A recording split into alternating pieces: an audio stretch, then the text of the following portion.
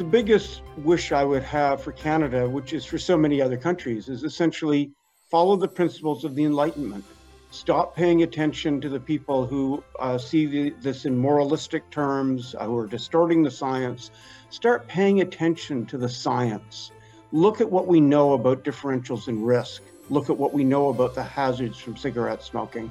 Look at what we're seeing in terms of substitution effects where people get access to alternative products.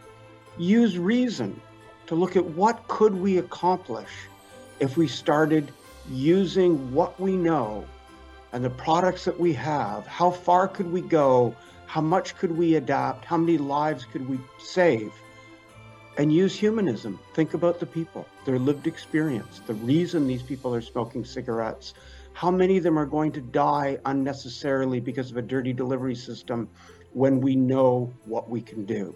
So that's my hope, that we can simply do what we're already seeing in Canada on things like opioid policy, what we've seen on so many other areas of policy. We need to get rational on this one.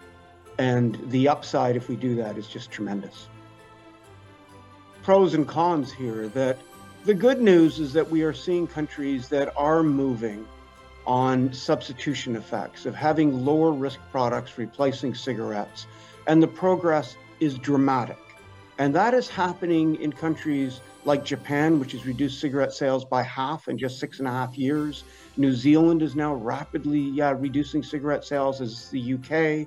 We're seeing rapid reductions in countries even where they've stymied access to low-risk products, like Canada and the US. It still seems to explain most of what we're seeing in the decline in smoking. So there's really important things going on, and it's happening despite consumers not being given a wide range of alternatives in any country, not being given adequate information in any country, not being prompted with effective regulatory policies that are risk proportionate in any country. And we're still seeing this happen. But I think in 2023, we are still going to see it only happening slowly.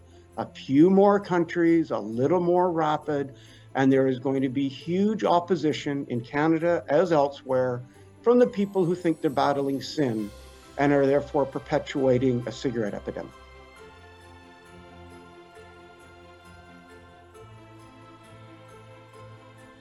Here in the US, and staying within the realms of realistic possibility, I would hope for real improvements to the FDA's handling of PMTA authorizations for vapes. An optimistic scenario might see changes forced upon the agency by the findings of the Reagan-Udall Foundation review, for example, or victories in some of the court cases brought by small vape companies over their PMTA rejections. Authorization at long last for some non-tobacco flavored products would be huge for the many people who rely on them to quit smoking. Obviously, I'd also hope for no more local vape bans and successful challenges to those that exist, like the new ban in California. Some broader wishes would be vastly improved messaging on THR from public health authorities and better understanding from groups like doctors to support more THR uptake in the States. Unfortunately, the picture will probably be much messier and less positive. A sea change to the FDA's approach seems unlikely, even if isolated further authorizations for big companies could well happen.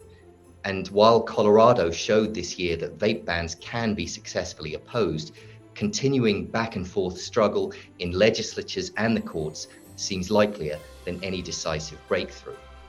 We may have specific examples of good news in 2023, but overall, sadly, I think we can expect damaging misinformation and groundless restrictions and enforcement to continue.